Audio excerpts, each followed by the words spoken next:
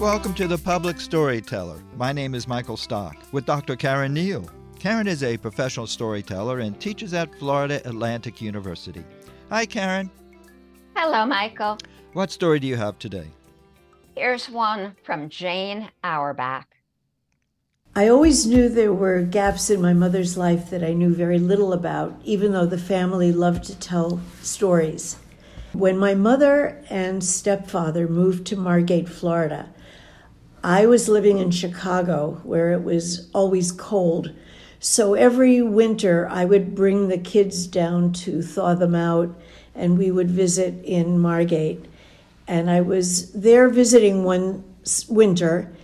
I think both kids were on my mother's lap when the phone rang. So I said, "I'll get it, Mom." And I went to the phone and I said hello, and someone said, "I'm an investigator. I'm working for Mrs. So-and-so, and I'm looking for Mrs. Lerner." I said, "She's here. Can I tell her what it's about?" And he said, "Well, I'm investigating because this woman who had an orphanage in New York believes that your mother is the person she's been looking for." And I said, "Well, my mother never worked at an orphanage." And the investigator said, "This woman read a letter that your mother wrote to the newspaper."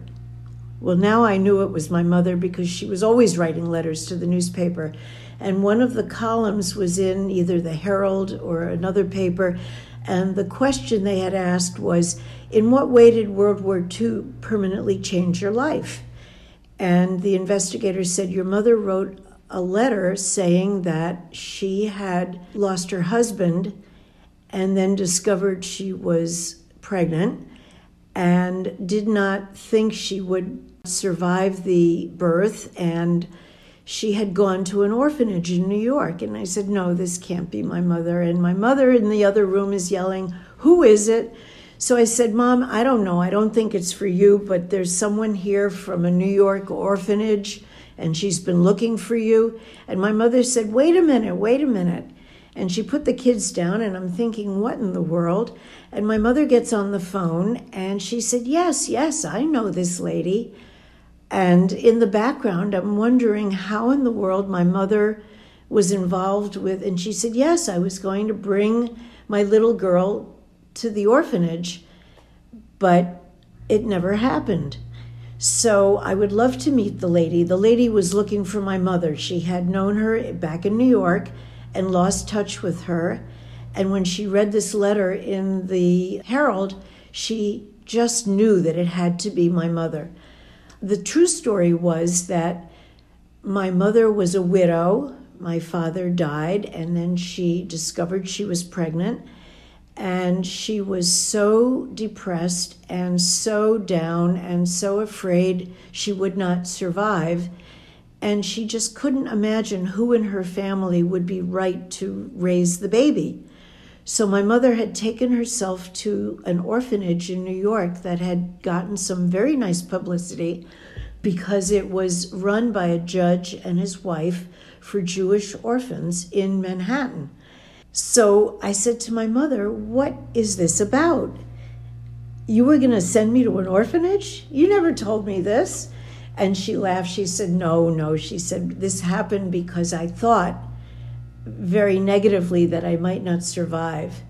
And when you were born, everything was wonderful, and the family supported me, and I raised you for the first year of your life living with Grandma and Grandpa in the Bronx. Then when you were a year old, that's when I bought the brownstone and we moved to Manhattan." So she said, "I never got back in touch with the lady from the orphanage, but she remembered my story, and she had always thought about me, and when she read the letter in the newspaper, she just knew it had to be me." I was very happy to hear about the story. In fact, my mother did get together and had lunch with the woman who was quite elderly by then. And they had lunch, and she told her the story about how she had raised me, and I now had children. And it was a very lovely reunion. It was a wonderful glimpse back into my mother's life and the time when I was born and how she managed to resolve so many problems.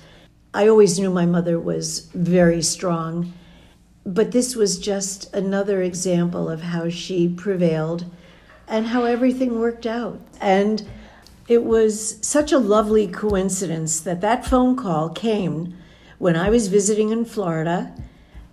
It opened up so many things for my mother and me to talk about, and it helped me understand so much of her early life and what it was like. And to think it all started with that letter in the Miami Herald.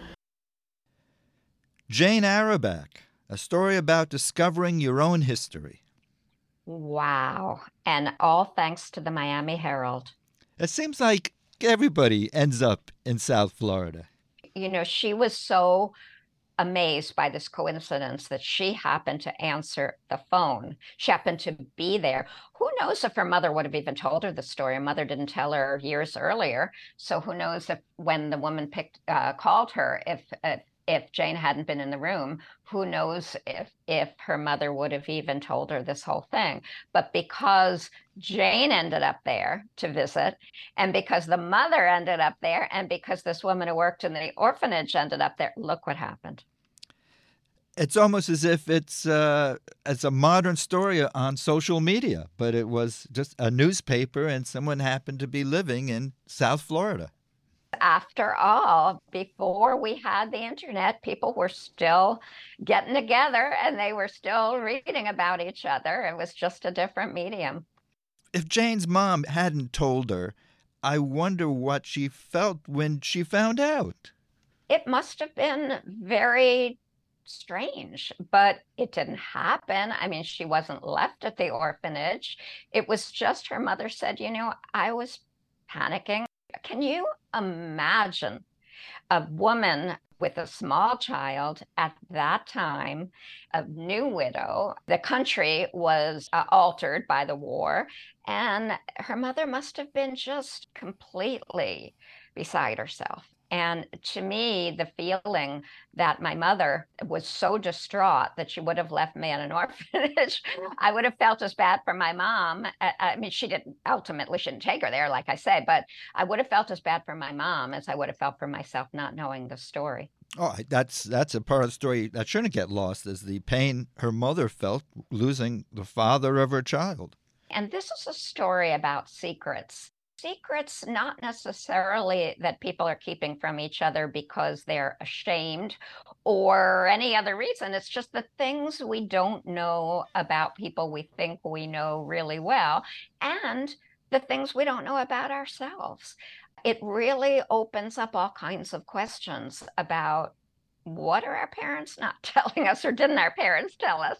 And what are our friends not telling us, or our spouses? And, we need to have secrets in this age of lack of privacy. Secrets are important, but they certainly can make a difference in our lives when we find them out. What difference would it have made to Jane if she never found out that she was not put into an orphanage? I think it's the other way around. I think she knows more about her mom. And I think it may have brought her closer to her mom, knowing that. But to know that kind of distress that a single mother feels or would have felt in that situation, I think that's meaningful. It's not maybe life-changing, but I think it was such a meaningful story that she's telling us years later.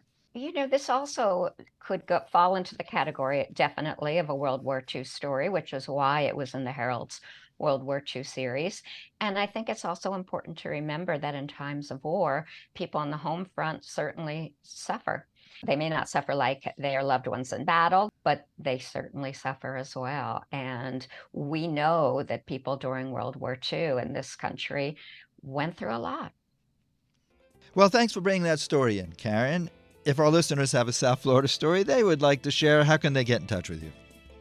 Send an email to cneil, that's C, N as in Nancy, EILE, @fau.edu, and I will send you instructions on how to record your story. Our website also has information at WLRN.org. Click radio and the Public Storyteller. Thanks, Karen. Thank you, Michael. See you next week. Dr. Karen Neal is a professional storyteller and teaches at Florida Atlantic University. My name is Michael Stock. The Public Storyteller returns next Sunday.